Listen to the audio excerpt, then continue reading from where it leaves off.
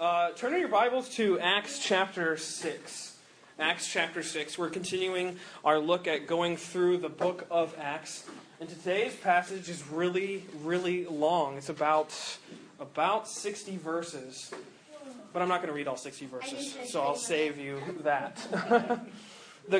What I love about this passage, though, is just the interesting context of what happens here. Because I'm sure you might be familiar with this theme, but I just love what happens because in the verse immediately prior to our passage, which is Acts 6:8, and Acts 6:7, we have this really interesting fact of what's going on in the New Testament church. I'll read it for you. Acts 6:7, it says, "And the word of God increased, and the number of the disciples multiplied in Jerusalem greatly. And a great company of the priests were obedient to the faith."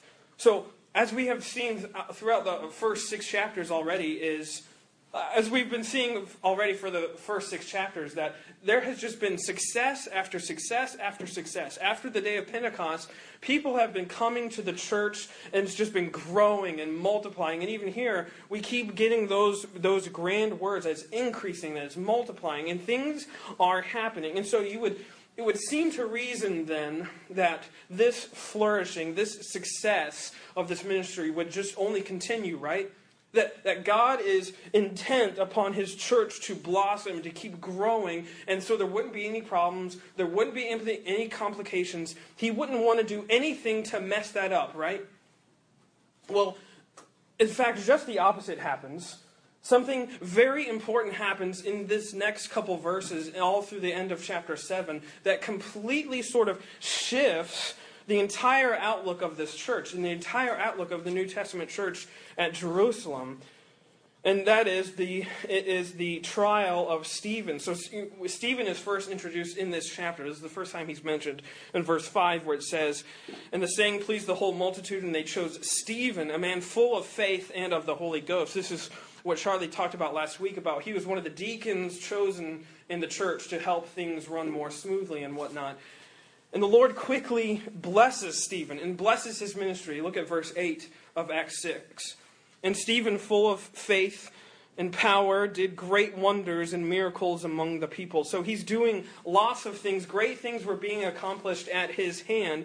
And it soon draws the attention of these men called the libertines, as they're called here. Or it's also called the freed men. These were guys that were part of the Jewish diaspora, which is an old history thing that they were dispersing the Jews throughout all these nations and stuff.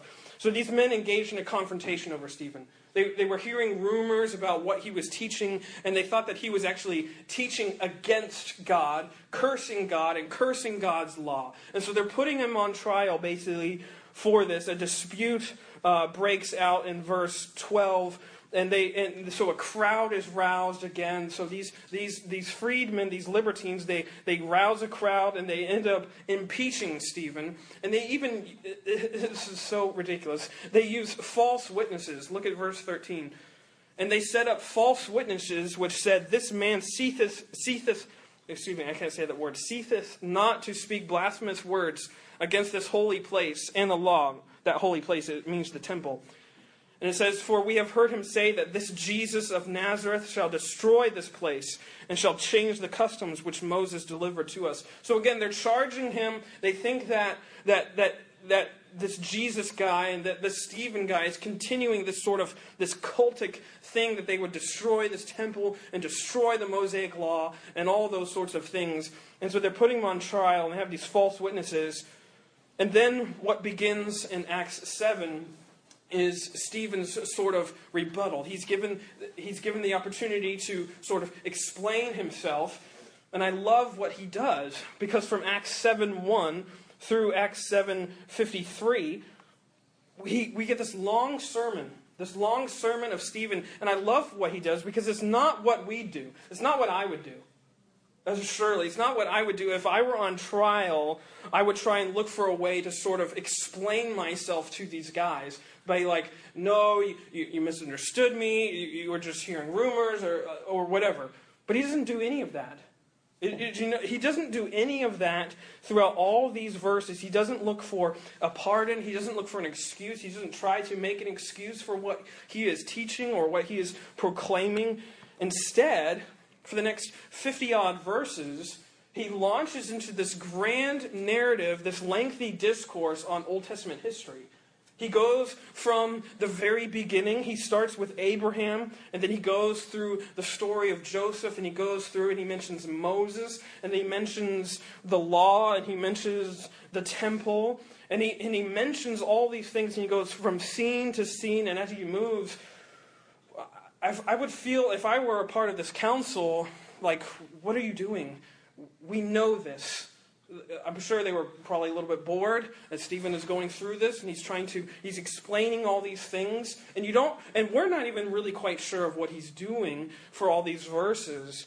But he talks about Joseph, and he talks about Moses, and he refers to the law. And I think it's interesting that Stephen never backs down from the accusations. Instead, he talks right to them.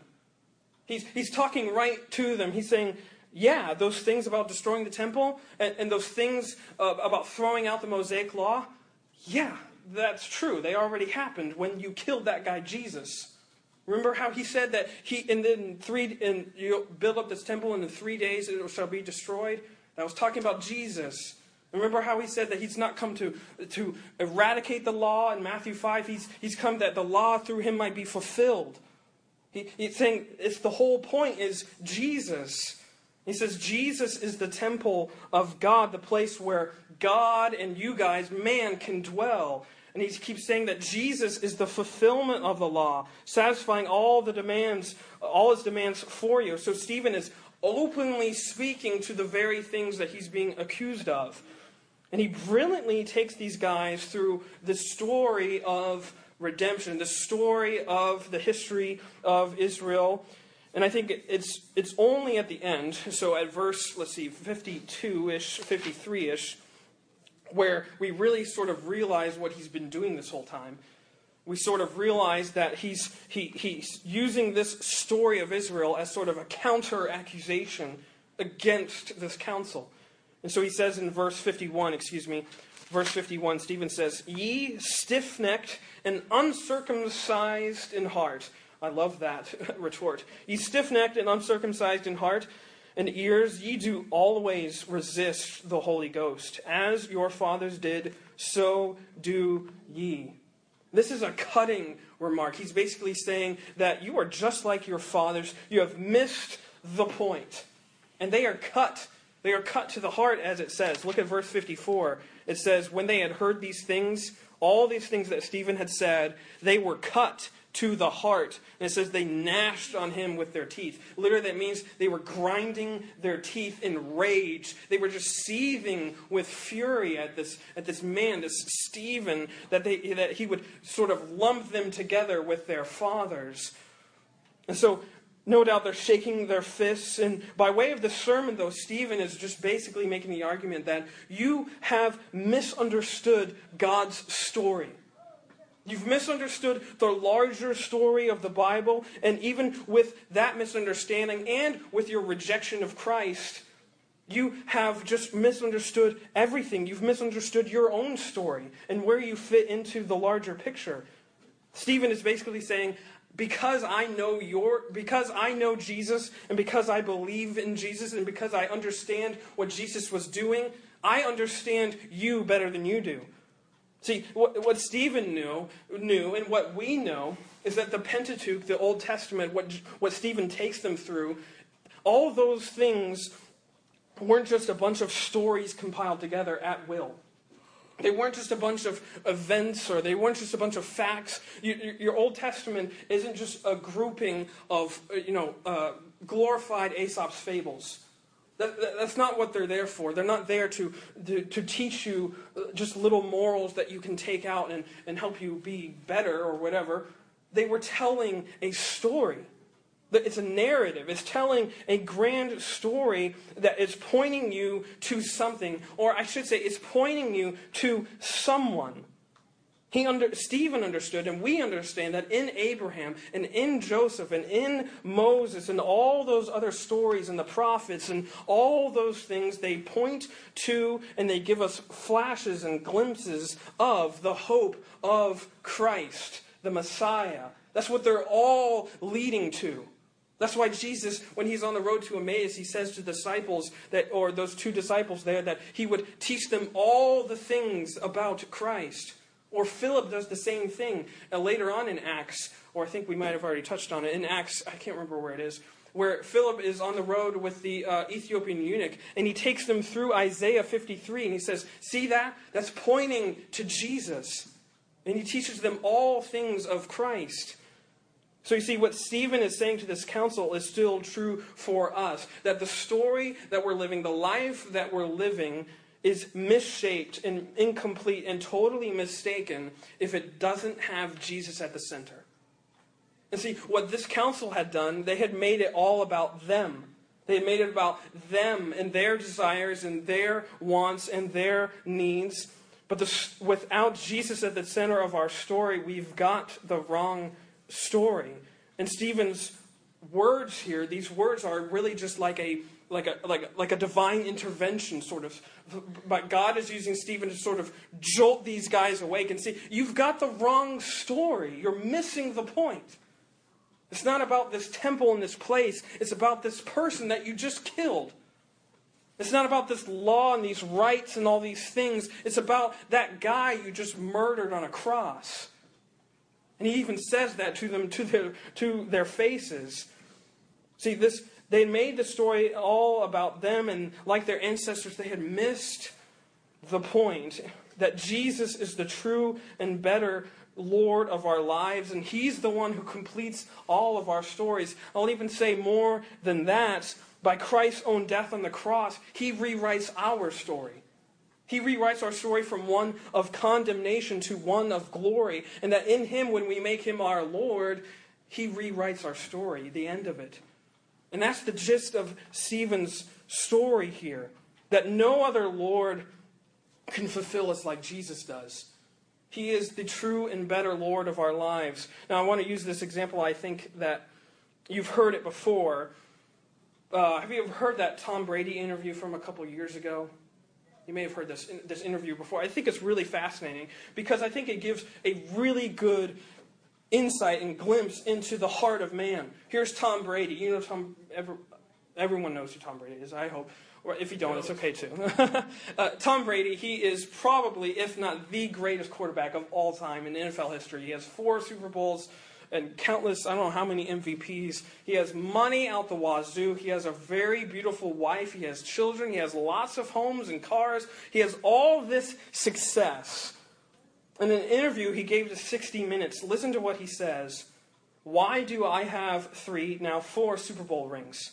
Why do I have all these rings and still think that there is something greater out there for me? I mean, maybe a lot of people would say, hey man, this is what it is. I reached my goal and my dream and my life. Me, I think, gosh, it's got to be more than this. I mean, this can't be what it's all cracked up to be. That's coming from the very lips of a guy who, from the outside, we would think has it all.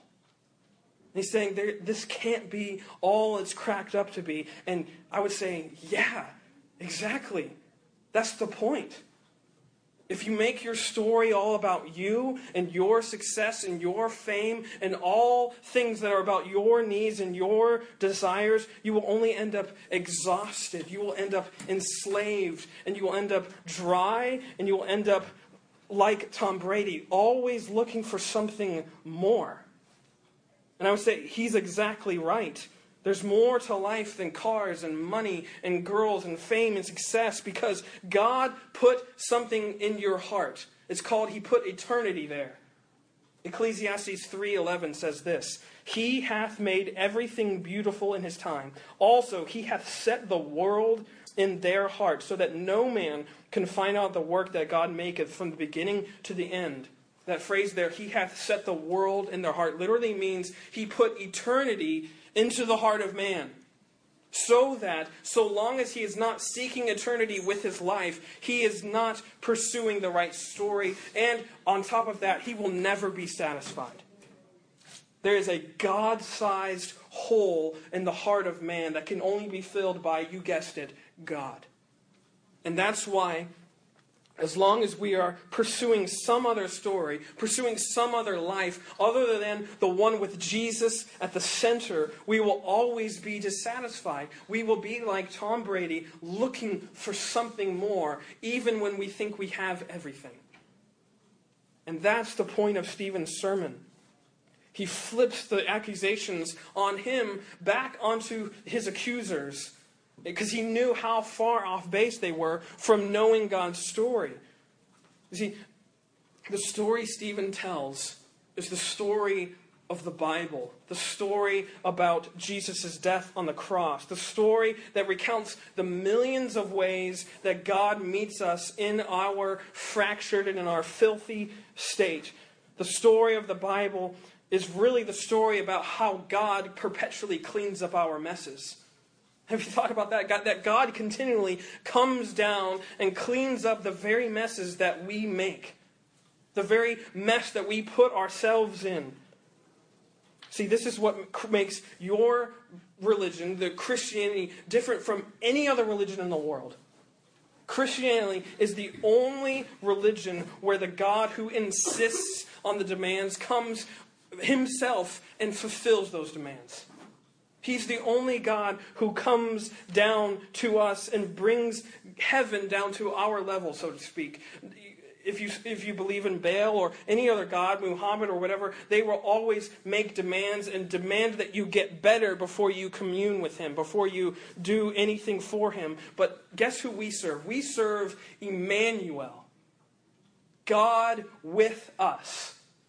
No other religion has a God with us type of God. Only believers in the gospel, in the Bible, have that. And that's what we're about to celebrate, right? At Christmas, we're in Advent, so to speak, and we're celebrating the incarnation of God. That God literally becoming flesh. God coming down and taking on humanity. The most insane thing that anyone could ever think of is the idea that God would become man. And that miracle alone is worth, I would say, a lifetime of Christmases. The idea that Jesus would come and make a way for us to have a part in his story. Because that's what he does. You see, our sins, our monstrous sins, you could say, required nothing less than the steep stoop of deity to secure our deliverance. And we can even say that this doctrine, the doctrine of the incarnation that we are celebrating right now, is what your whole Bible is pointing to. It's pointing to this.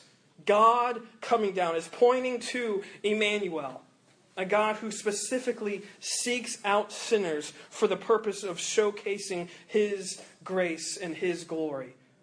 And that's the persistent theme throughout Israel's story, and that's the persistent theme throughout our story. And that's the persistent theme that Stephen was trying to get a hold of them, that you're missing the point. You're making it about you, and when really it's about Emmanuel, this guy you just killed. And see, we know that God works from the opposite. His pastor has said this before, that his economy is upside down, where the last is first and the least is greatest. And the incarnation is all we need to have proof of that. Because here we have a God who comes down to us. Just like I said, he doesn't say, hey, climb up to me and then you will be saved. He says, no, I have come down to you that you might be saved. That's unlike any other religion in the world. And that's what we're looking forward to. And that's what we are believing in. That's what we are hoping in just now, that God uses opposite manners, opposite ways that we would think to fulfill his purposes. Just think about what happens here. Stephen preaches this message, and then he's immediately stoned to death. And right after that, a even more great persecution happens on the church. We'll get to that next week in Romans 8 by this guy named Saul. He takes out a lot of Christians in the beginning of Romans 8. He is on a rampage against the gospel. So this would appear that God is not fulfilling his promises, right? But it's through the mess of Stephen, through the mess of Stephen's death, that we have a even greater catalyst for the flourishing of the New Testament church by the conversion of a guy named Saul, who turns into Paul, who wrote about 40% of your New Testament. So through that darkness, through that grief, through that confusion, God was always working. That's why we can celebrate times like what we're going through now. Christmas, that God works through darkness. He works through all the opposite ways we would think he would work, and he brings about hope. That's what Stephen was saying, and that's what your Bible says. That make Jesus the point of your story. Let's pray.